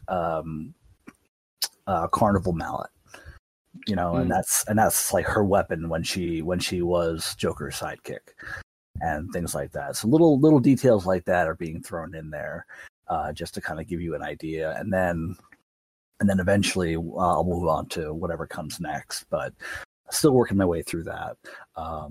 Otherwise, haven't done much reading.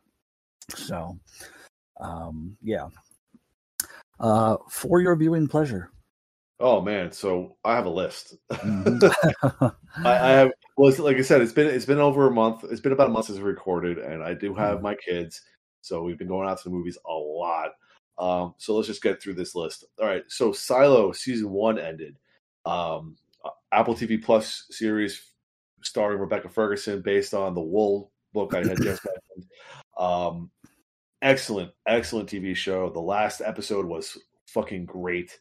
It really did tie the whole season together. Like the first 2 episodes of the season were really good, and they kind of slowed down and kind of like built a little bit more of the world, a little bit more of the characters, and then like the last like 4 episodes were just bangers, like week after week, fucking bangers. And then the season finale was fucking astonishing. It fucking really stuck to the source material as far as like the ending of that. So I was very pleased with that. We're continuing on, of course, with The Righteous Gemstones. Just a very fun TV show. I don't know if you've ever seen it, but Danny McBride, John Goodman, bunch of other really great characters playing a fucking out of control TV evangelist fucking house. It's fucking out of control. Very nice. That's hilarious shit. Couple movies in the theaters recently. So we saw The Flash. I would say it's like a mixed bag. Like, there's great nostalgia with the Michael Keaton Batman thrown in there. I know there's a lot of controversy surrounding Ezra Miller as the lead for this particular movie. They have a lot of issues going on, but I felt that they did a very good job of performing both Barry Allens from the future and from the past. I thought they did a great job. I liked stories about messing with time and multiverses, and because this is another one of those multiverse movies, there's a lot of like really cool, cheeky like winks to the fans, stuff like that, which I enjoyed. It's not getting that great reviews. Not too many people like it. Some people say the CGI is pretty shitty, but again, I will start being more critical of movies when Gabriel, my son, the day he doesn't walk out of a movie and say that is the best thing he's ever seen, that's the day I get more critical about movies. So as long as he's happy, I can give a shit. Exactly. Speaking of that, and again, the nostalgia thing, the new Indiana Jones movie, The Dial of Destiny, came out recently. And honest to God, I thought that was a really good movie. I really enjoyed the story. I felt that Indiana Jones, they really kind of pulled back some of the unbelievable stuff that he did in Crystal Skull and made it like he is really like an 80-year-old man, because he kind of is. They didn't rely on like too much of they didn't rely too much on nostalgia, and they brought in enough like new stuff to make it really enjoyable, because it's supposed to be the last Indiana Jones movie. Yeah. Harrison Ford is killing it. He looks great. There's a shirt with him shirtless. There's a scene with him shirtless at 80 years old, and he looks like a fucking stud. I love Phoebe Waller-Bridge as his sidekick in this one. I think she's hilarious, and they had great chemistry.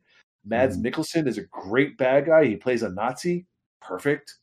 So that was really cool. Again, nostalgia, fucking rocked it, and they did a good story to kind of end the series. So I'm happy with that. Okay. Speaking of nostalgia, the Evo, my favorite movie theater here in town, they do something called Flashback Cinema. And the one that they had playing the day after the 4th of July was fucking Jaws. So I took the kids, I took mom, we went and saw Jaws on the big screen. For me, it's the first time I've ever seen it on the big screen. And it is still a absolute banger of a fucking film. It starts off right away and it doesn't let up. I know I've seen the third act of this movie when they're on the water fighting the shark a billion times, but it is still so good. So good. Oh, man. And last but not least, for my theater experiences, just today, this evening, I took William to go see Insidious: The Red Door. This is the 5th movie in the Insidious series. So I don't know anything about the Insidious series. This is my first Insidious movie. I know the picture of Patrick Wilson with the guy with that kind of looks like Darth Maul behind him. I know that whole thing, but I don't know anything about the series. So what I learned is that this 5th movie is a direct sequel to the 2nd movie. Okay. So the first Insidious in Chapter 2 is one continuous story. Then Chapter 3 and the last key are prequels that happened before the first Insidious movie. And now this 5th Insidious movie is a direct sequel to the Chapter 2. Okay. So that's what you have to take away from it. And it features, again, it's his Patrick Wilson. He's the dad in it. It's his directorial debut. This is his first director's job. And I enjoyed it. I mean, again, walking into it absolutely cold, knowing absolutely nothing about it, I enjoyed it. William had a great time. He's so into horror movies that anytime I get to take him to anything like that is great. It's PG-13, so it's like starter horror, some people would call it, because it's not gory at all. Bunch of jump scares. Yeah. Other than that, a perfect starter horror, as some people would say. Okay. All right, I still have a list. All right, so these are movies that we watched at home, and this is a mini rabbit hole here. So Randy and I have been talking about, Gabriel has been getting into some anime stuff, specifically Demon Slayer. I think he's watched a little bit of Dragon Ball Z at his mom's house and a couple other things. So we wanted to kind of jump in on that with him, but we wanted something specific, and we went with the Studio Ghibli movies, specifically from the director Miyazaki. So we started with his movie Spirited Away, which I had seen so many pictures of, especially with the no-face character. So we watched that.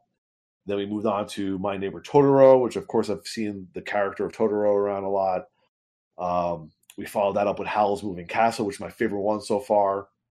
And last night we watched Princess Mononoke, which was also very, very good. So I think if I was to rank these, I think it would be number 1 was Howl's Moving Castle, Princess Mononoke, Spirited Away, and then My Neighbor Totoro.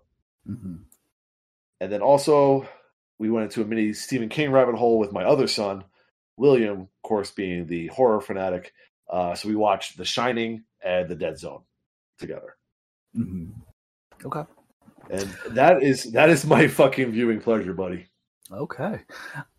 That is insane, but that sounds like a month's worth of watching between you and the kids and Brandy. Yeah. So I haven't watched anything. All that. Actually, no, that's not true. I started Batman the Animated Series, the original animated series from the 90s. Wow. Yes. Wow. Hell yeah. Yes. I started watching that. Lindsay's been wanting me to watch it. She watched all of it about maybe almost a year ago at this point. She wanted me to watch it, and she just randomly suggested it because we were watching a lot of the animated Batman movies. And I was like, all right, well, let's do it. And then we just started watching it, and I'm enjoying it. We're about 10 episodes in, and each episode is introducing a new villain which I haven't encountered a villain that I don't know something about, especially because I've played the games and I have read some of the comics and graphic novels. But yeah, I will say one thing. People, when it comes to the cinematic universe of DC, a lot of people give it a lot of crap, but the animated elements of DC universe, untouchable. Untouchable, because they're I've watched a bunch of Batman ones, all great. And I think I kind of prefer it in that animated form because they can just do so much more with it, honestly. And they can actually, churn them out and release them in timely fashion. So yeah, for sure. I'm looking forward to season 4 of Harley Quinn coming out next month. Or later this month. So I'm looking forward to that. And yeah, it's that's pretty much been it. So and of course watching some wrestling. So yeah, I was gonna say I know you guys tuned in for the Money in the Bank last week. We did. We tuned in for most of it. We left towards the end, as you did as well. Yeah. So, but that's been entertaining. Looking forward to SummerSlam. So always a good one. Yep. All right, so that's pretty much what I got for viewing pleasure, and I think that takes us to the end of a little extra. So, yeah. Let's see. Did any of us see a show? I don't think I did. You did? I did. I did. I think I know what show. Yeah. So, a couple weeks ago, Brandy and I went up to Cedar Park, which is which is a little bit further than I expected it to be. I didn't realize it was like about 40 minutes outside of Austin. Did not realize that. It doesn't matter though. We went to a place, I think it's called the HEB Center in Cedar Park, Texas, which is a nice sized place. I say it's probably a little bit smaller than the Freeman Coliseum. But it was good. I mean, it wasn't, they didn't pack out the place. And the bands I saw, it was Animals as Leaders, Devin Townsend, and Dream Theater. So the venue was pretty sweet. It sounded great. Like, it sounded so much better than the Freeman Coliseum. Like, when we saw Animals as Leaders at the Freeman Coliseum in October with Lamb of God and Killswitch, they didn't sound great. They sounded awesome at this show. So Animals as Leaders was great. We got there just a little late because, again, we were running behind a little bit because I had to pick up the kids, drive across town, drop them off to mom and dad, then drive up to Austin, yada, yada, yada. So they were great. Devin Townsend, I haven't seen Devin Townsend live probably since 2006? 2002? Well, when did you see them after the time at Downtown? Yes, I saw him with Strapping Young Lad at the Ozfest. I'm pretty sure. Okay, I was there for that too. Yeah, I'm pretty sure it was the Ozfest that was on Randall's Island. So I want to say that was right before I moved out of mom and dad's house. I want to say that was probably around 2006. Yeah. Anyway, I haven't seen Devin perform any of his newer material since then. And he was great. He was wonderful. He still has his zany sense of humor. He came out there with a theremin, started playing around with a theremin, which was great. His band is stellar. I kind of wish that he was still performing under the Devin Townsend project. And he brought Anarchy out just because I love her so much, but beggars can't be choosers. Yep. And then Dream Theater came on, and honest to God, I am so out of the loop with Dream Theater. Like, I recognize all 2 songs. Like, I am so far out of the loop. How about the one that goes widdly, widdly, widdly, widdly? I think they played that one twice. But honest to God, and it sucks too because the musicians are so good in Dream Theater. Like, the first thing that Brandy said when Dream Theater hit the stage is like, "I don't like the singer." I'm like, "You're not the only one." That's the main complaint about them. And I don't mind them, but in particular at that particular place, I don't know what was going on, but his vocals were way too loud, to the point where cringed when he fucking came on. It's like, oh, stop, oh no. But the cool thing is that at the last song that Dream Theater plays, their encore, they bring out Tossin from Animals as Leaders, Devin Townsend comes out. I think his keyboardist comes out. Devin Townsend's drummer comes out, takes the drummer's place. So it's a big jam session, and it sounds great. They look like they're all having a really good time. We saw them on the first night of the tour, so like Devin's walking out there with lyric sheets because he doesn't know the song because it's a Dream Theater song that he's singing. It's hilarious, but it was a really good show. It was worth the trip out there. Every band was on point. It was just a really pleasant time, and I'm really glad I got a chance to see it. And it's going to force me eventually, want to get to a good, comfortable position to really dig deep and revisit pretty much all of Dream Theater's catalog, just because I'm so unfamiliar with a good portion of it as of late, So, yeah, it was good. Gotcha. I enjoyed it. I enjoyed it thoroughly. I was happy to go. Yeah. I think my only regret about that is I would have loved to see Devin Townsend again. So yeah, especially because we didn't talk about it when we were going through general news, but I did see an article on Blabbermouth that said that after this run of shows, he says he's going to take a couple of years off of touring. So I mean, you never know; that could be your last shot. I mean, he could just stay in the studio and make fucking 8 records a year from here on out. I was going to say he's just going to release like 60,000 albums from going forward. Yeah. But yeah, so I have not seen a show, but I bought tickets for a show. Oh, and I on August 22nd am seeing Alice Cooper, and I think it's the tour with Rob Zombie and Ministry. So, oh shit! And it's finally in San Antonio. Where? So, what venue? It's at the Tobin Center. Nice. Yes. So. Hell yeah, dude! That's awesome. Good for you. Yeah, finally, I saw that and I was like, I gotta buy it. And I asked Lindsay, of course, because the one time we saw Alice Cooper live, which was an opening set, she was with us at the time, and she enjoyed it. And whenever I've said that I want to go see Alice Cooper again, she's always been interested in potentially going, depending on the price and all that good stuff. So, yeah, for sure. Yeah.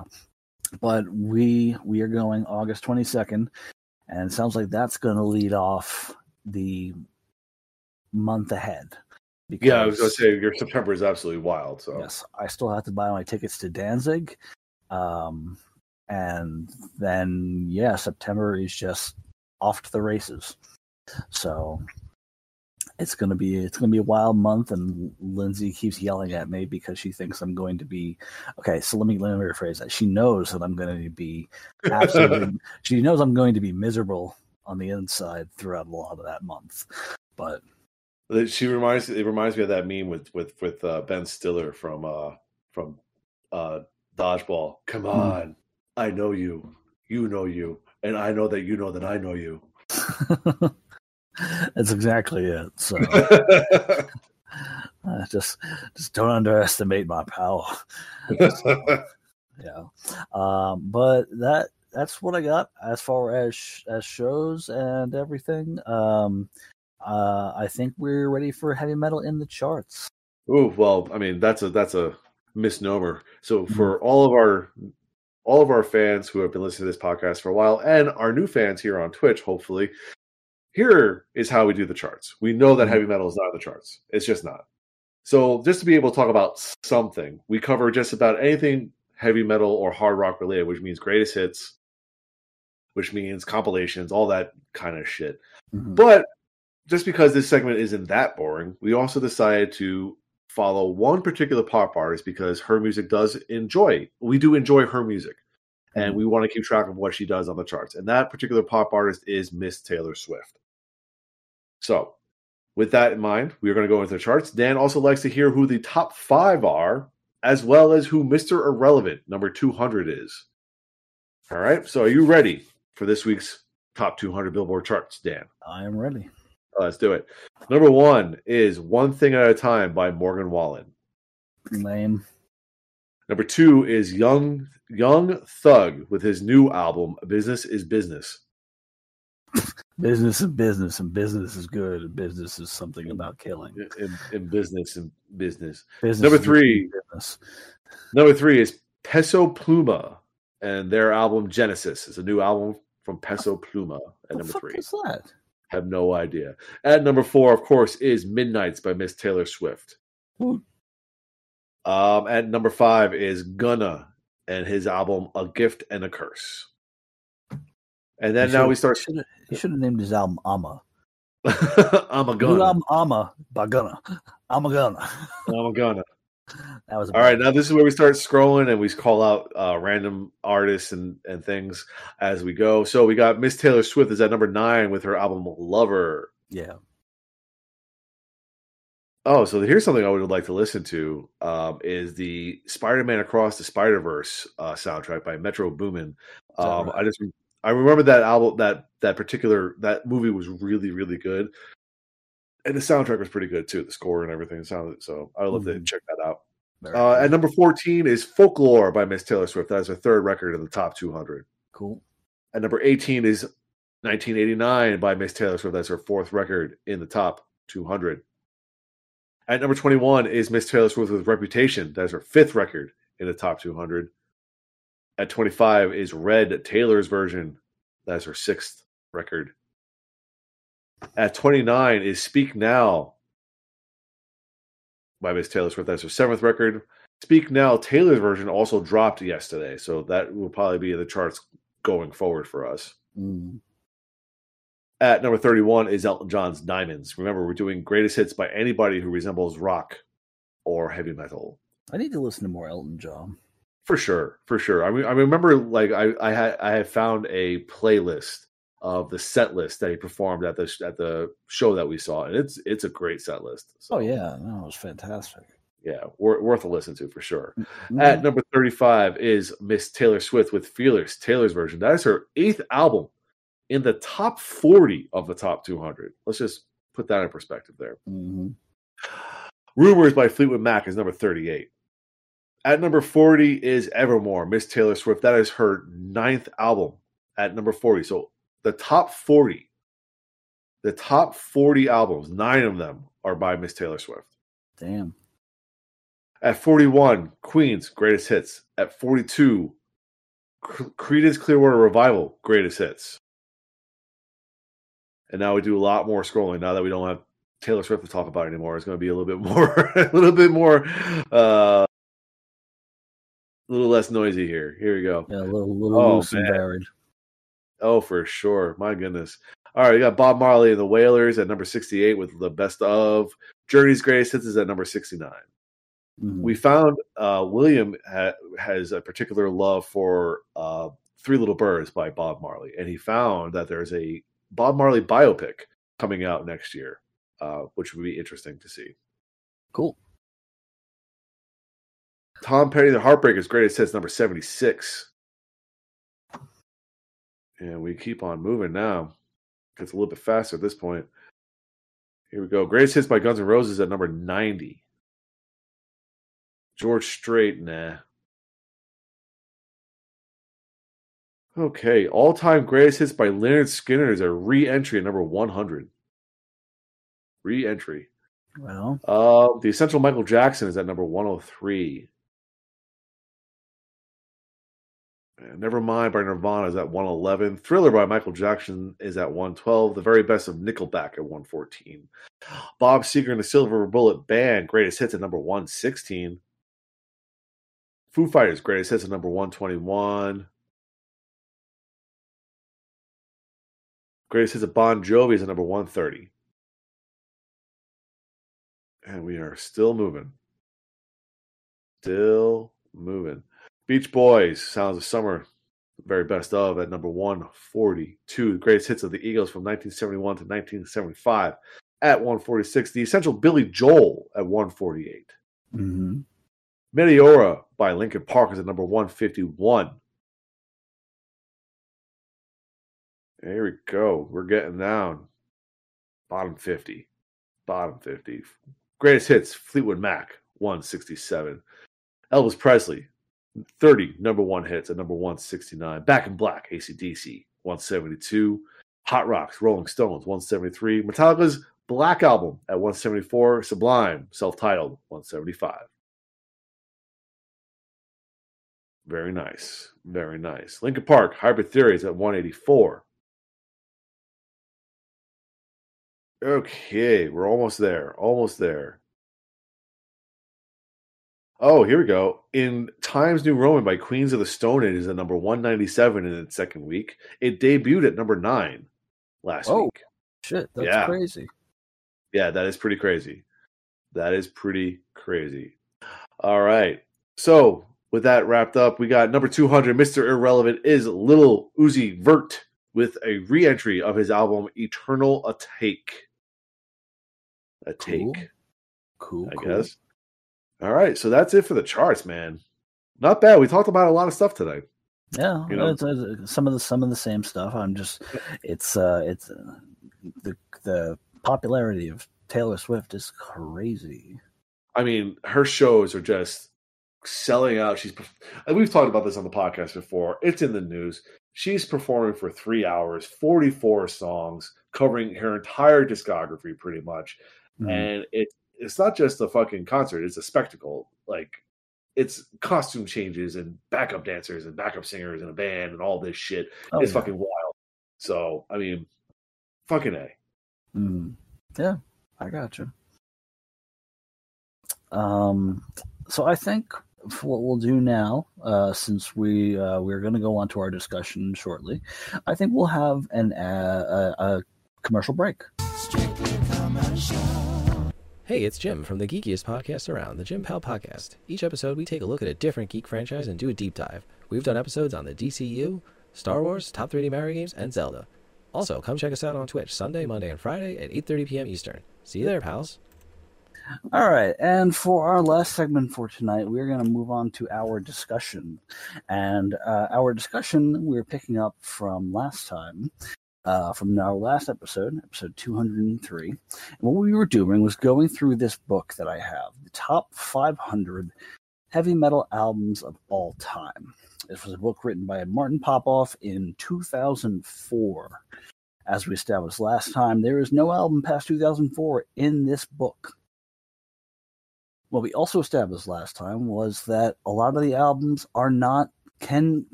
cannot be considered metal. So you have to kind of go into it with a little bit of suspension of belief here. So the ones we went through last time, a lot of them we didn't know. This time, it's going to be a little different. And we're going to start it off with number 475. 475, let's do it. 475. We're going to do 25 today. So we're going to get to 451. And number 475 is the debut album from Blue Oyster Cult. Okay, I don't know. Yes. Oh, I don't know it. Now, the only song that this apparently has, as far as one that is as well known as the rest, is Cities on Flames with Rock and Roll. Mm-hmm. Okay. But otherwise, this was early rock for them. They hadn't gotten to the huge popularity they would come to get with Don't Fear the Reaper and everything else. But I have the record. I haven't listened to it yet. But again, arguably metal? Not really. So, but this book will argue otherwise. And that was 1972. Number 474, album coming from 1970, Live at Leeds by The Who. Ooh, I mean, good album, yes. Mm-hmm. But again, like even The Who didn't consider themselves a heavy metal band. Like, what is going on here? I do know.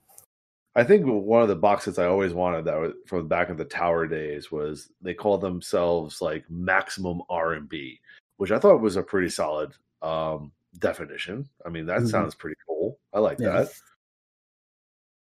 Maximum R&B. Yeah. Yeah. I mean, that sounds great. Let's go.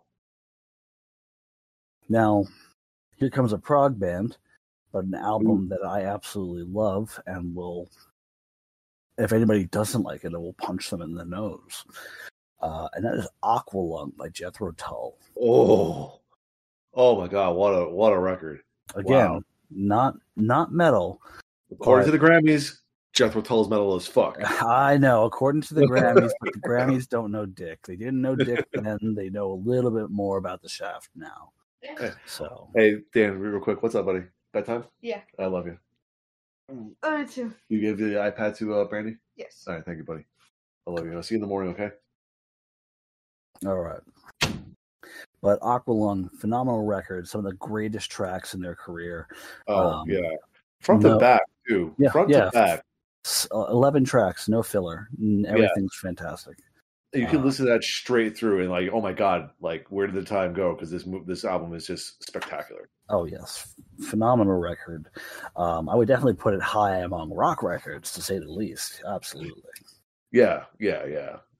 Band I don't know about, but we are getting into metal. Exciter from 1983, Heavy Metal Maniac. I think if you put heavy metal in your album title, you might have a spot on this list. So, I mean, they kind of guaranteed it there. Yeah. I'm not familiar with Exciter, unfortunately. But I've heard of them. Canadian thrash.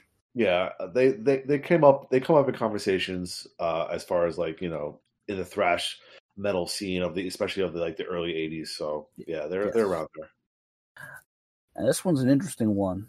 I like the album, but considering it's okay, well, let me just say it. It's the Dillinger Escape Plan, Calculating Infinity. Okay. This is their first album. This is their first album when they were at their most chaotic. Yeah, for sure. It's actually my least favorite of the Dillinger albums. I liked, because this didn't have Greg Puciato in it yet, which I think added a whole different element to the band, and that was important to me in listening to the albums and doing it for the 10-word review video. But it's still a milestone as far as the idea of that mathcore type of music. If you're gonna sit here and throw out the random subgenres and whatnot, I can see it being a milestone. Just my least favorite of their material. But I can see the importance of it, to say the least. Number 470, Witchfinder General, Death Penalty, on Heavy Metal Records, 1982. Witchfinder General is just a great band name. Yes. I fucking love it. Every time I hear that term in any form, I think it's amazing. My real only connection to it is from Good Omens, the TV show and book. There's a character played by in the TV show. He's played by Michael McKean, and he's the Witchfinder General, and he's just a fucking riot. So, nice. Yeah. Yes. You can put any of this band's albums on this list, and I'd be okay with it. But number 469 is the album 1916 by Motorhead. Ooh, yeah, pretty much like they had to make this list 500 albums long just so they can add all of Motorhead's discography to it. Pre 2004, of course. Yes, of course, pre 2004. Which still there was a lot. Understandable, but yes. Another one that I need to give more attention to, but a band I love, and that is Armored Saint with March of the Saint. Fucking same, buddy. Fucking same. Yes, I have listened to all of Armored Saint's albums, and I did enjoy the early stuff, of course. Just did not get to a point where I could differentiate tracks yet. Yeah, I gotcha. This one I found pretty interesting. Dream Theater, When Dream and Day Unite. This is their first album. This is with Charlie Dominici, prior to James LaBrie joining the band, prior to Pull Me Under and Images and Words. Very first album. I happen to like this album a lot. They perform a song from it at the show. Yeah, I'm sure they do, because there is at least one song. I can't remember which one it exactly was, but I used to know. but it is definitely a great record. I like Charlie Dominici's voice. I do prefer James LaBrie in a sense, as we were just saying that's often a difficult point for a lot of fans to accept. But it's a good point for me. But I did enjoy this album. So yeah, album that I enjoyed but has not aged well. Number 466, Disturbed, The Sickness. Yes, I mean it was good for the time. It was definitely good for the time. Like I remember like rocking out to that pretty hard while it was going on, but it definitely is of its time. Yeah, didn't definitely didn't age well though. 465 is Rush, Permanent Waves. Yes. Yes, this one contains The Spirit of Radio and Free Will. Yes. Again, I mean, that's what got me started on my little fucking Geddy Lee thing. But what else is on this one? Oh yeah, Jacob's Ladder, Entre Nous. Yeah, fucking bad. You know what's really funny about these Rush records is they're short. 6 songs, 35 minutes, Permanent Waves. Knocked it out. Mm-hmm. You know? Even fucking like 2112 isn't that long. That was a fucking, it has the fucking entire side one as one track, Mm-hmm. So number 464, one of the most notable keyboard sections on the planet, Final Countdown by Europe. I mean, it's funny that they put the whole album on there only because like what's there beyond the one song? It even says here there was a second song. I'm trying to read which one it says, but it says pushing the concept that the reason the Final Countdown should and did sell, really because of the 2 hits, but work with me here, is that it's glassy-eyed, nostalgic toward the first wave of hair farm metal, circa Crew, Rat, and Quiet Riot. So I'm looking at the list right now. I'm looking at the Final Countdown right now, and I know of no other songs that's popular. I just know the Final Countdown. Does anybody else know a different Europe song? I don't know. I mean, the only one, maybe there's a second song here is called Rock the Night. That sounds like it could be a single, like just a title, but I don't know. Carrie? I don't know. I don't know. Here's one. I haven't heard this album, but a lot of people who are metal fans may not like this band, but give credit to this album, and that's Def Leppard, On Through the Night. Okay. I'm not familiar with that. So apparently before they became that band that did Pour Some Sugar on Me, they were a much heavier act. With that album and High and Dry, they were a heavier act.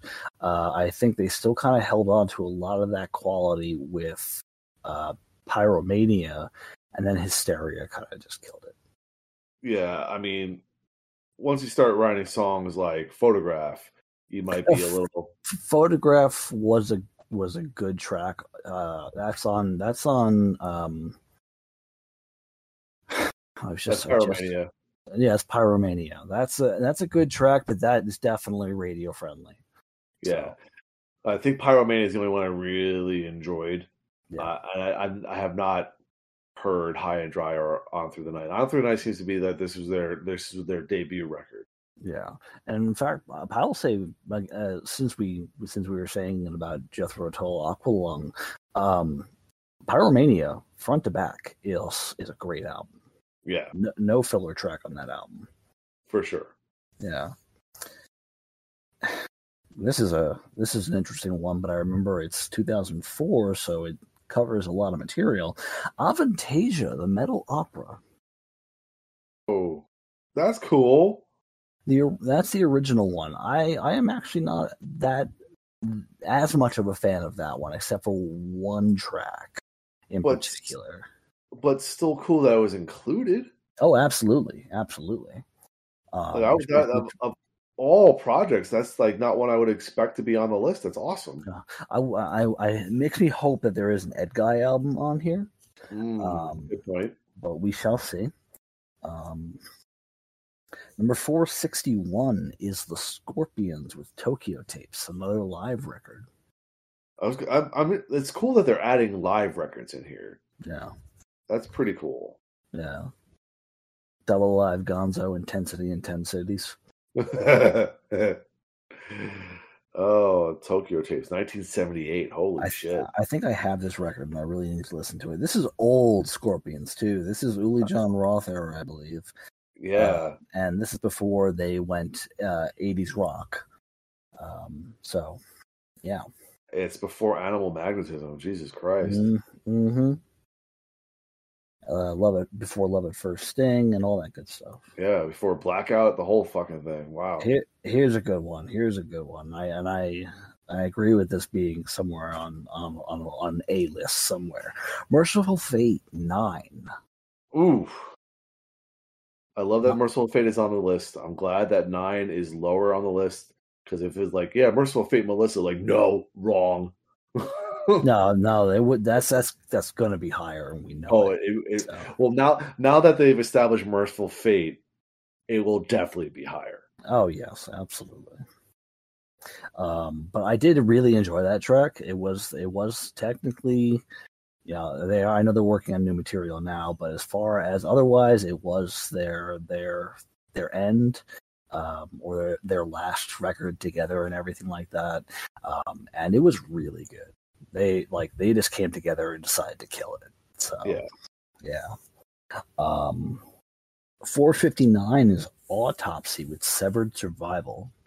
That's a band I don't know much about at all. Yeah, not me either. However, it is well, here we go. Breakaway band from legendary Calculus Carnivores. That's what it says. Death. Leader Chris Reifert pummeled Death's debut, Scream Bloody Gore. Next up, 458, Ted Nugent, Free for All. Skip. Not that I like Ted Nugent's music. I just think he's an asshole. I think that's the thing that sucks, is when like really talented people suck at life. Yeah. You know, it's like I would love to be able to listen to the music and enjoy it, and I probably can, but then I still have that Nugent in the back of my head, like nah. Yeah, it's like, oh, this is a Ted Nugent song. Oh, it's a Ted Nugent song. Yeah, it's like that. Number 457. Speaking of bands that you may think twice about, is Kiss. Lick It Up. Lick It Up. Lick It Up. Lick It Up. First album without the makeup. No, was Unmasked the first one without the makeup? I would imagine so. I think this is the first one where they really went 80s. Like, they really got like into the 80s. 1983, this was. Lick It Up, great track. So, understandable. Vinnie Vincent on board, crucial writing track. And yeah, they list a couple of tracks on here, but I'm not as familiar with this as I am Asylum and Animalize, which came out after, and those are great records. Very cool. Interesting one here. Helmet, Meantime. Nice. Yes. Meantime, huh? Mm-hmm. All right. Well, let's see. Oh, yeah. In the meantime, yeah. There you go. Mm-hmm. Yeah. Makes sense. Yeah. Okay. I only know one song from Helmet. It played on the radio a ton, so yeah, that's basically it. But it makes the description here makes some attributions to Nevermind by Nirvana. Okay. So this is a band I would need to know more about. I know you have a CD from them and you listen to them and like them. That's Uriah Heep, album called Sweet Freedom. Yeah, I mean they're pretty much like your classic rock band. I have a CD of theirs. I think they just recently released one that I listened to that was pretty good. Mm-hmm. So they're like the stalwarts of like a good British hard rock bands. Yeah. They Rush would tour with them all the time back in the day. So like they're in that kind of vein, Yeah, absolutely. And yeah, it just I know that what's his name? Adrian Smith is a huge fan of theirs. Which cool. Is, me like that's how I first heard the name, and me being the impressionable 20-some-odd-year-old, I'm like, oh, I gotta listen to that band because he likes it. Yeah, for sure. I know, I got that. Yeah. Number 454, interesting choice is Dio, Strange Highways. Cool. Yes. Dio's material in the 90s got aggressive. I feel like this might have been the peak of it because it shifted a little bit with Lock Up the Wolves, hit its stride here, and then lost a little bit of its luster with Lock Up the Wolves. So as far as that 90s material, this is probably the pinnacle of it. Mm-hmm. But very interesting choice, to say the least. We've already mentioned this band last time, but again, one we know little about, unfortunately, which is Riot with Thundersteel. And with an album title like that, it's metal. They keep coming up. Like, I've heard of this band for so long. And not just because of their pretty awful album covers, but because the music actually is pretty good too. Mm-hmm. And I know nothing about them. It's crazy. Yeah, absolutely. I definitely need to get into them. I think they come around to San Antonio every so often, and people around here are big fans of theirs. So interesting. Here's something even more interesting for me, to me personally. Number 452 is the solo album from Ace Frehley, the Kiss solo album from Ace Frehley. Whoa! Really? Yes. That's cool. Which makes me wonder and makes me think I have to listen to it now. Wow, they specifically called that one out. That's awesome. Apparently, this is the only one of the 4 solo albums that had a hit in the top 20. Ooh, wow. Yes, good for you, Ace. And that is New York Groove. Suck it, Gene. All right. Last one for the evening. Number 451 is another Blue Oyster Cult album, Fire of Unknown Origin. This one we're going to know. Burnin' For You. Ooh, yes. Oh, what a great song. Which is such a phenomenal song. What a great song. What a great song. Absolutely. Even when they hit their 80s rock and everything like that, that more song, Cole, I thought they were just a fantastic band. I think they did a great job of just like the songs that they did were radio friendly without giving in too much to that shine. They were just enough to appeal to a wide audience. I thought that's great. It's funny. I'm just looking at like some of Blue Oyster Cult's albums. Mm-hmm. So they followed up Agents of Fortune, which has Don't Fear the Reaper. Don't Fear the Reaper on it with Spectres, mm-hmm. and the opening track is Godzilla. Like that is just like you. No one asked you to go that hard, buddy. Yeah. No one asked you to do it, but you did it, and thank you for it.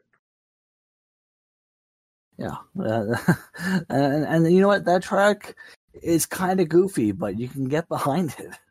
You can get behind it, but dude, that riff is dope. Come on.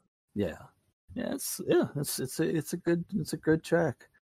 Also, we got to give credit to the original version of Astronomy. First time we ever heard it, obviously being done by Metallica on the Garage Inc. album. I don't know if it's on this album. I think Astronomy's on a different one, but the original version, I have a live version of it. It sounds fantastic. So That's awesome. I definitely need. I might cap off our night, throwing on some Blue Oyster Cult now just because we're talking about it. Got me vibing. So, but that is number 475 to number 451 of the top 500. We're going to continue to do 25 every time, unless we have an extremely short episode and we got all the time in the world. But there we are. We're at 450, which we will continue with next time. Nice. And we're going to make our curtain call there because Warrior needs food, and the Wizard, the Wizard's probably going to be up for a while because he drank a shit ton of tea at the start of this podcast. Oof. So it's okay. It's okay. I've been staying up late lately and somehow been able to wake up early. So, good for you, buddy. Yeah, it totally. I think a lot of it really has to do with my CPAP machine. Nice. So yeah, it's wonderful. But Good either for way, so until next time, I am Dan Mack, And I am Chris Mack. and we are the Slime.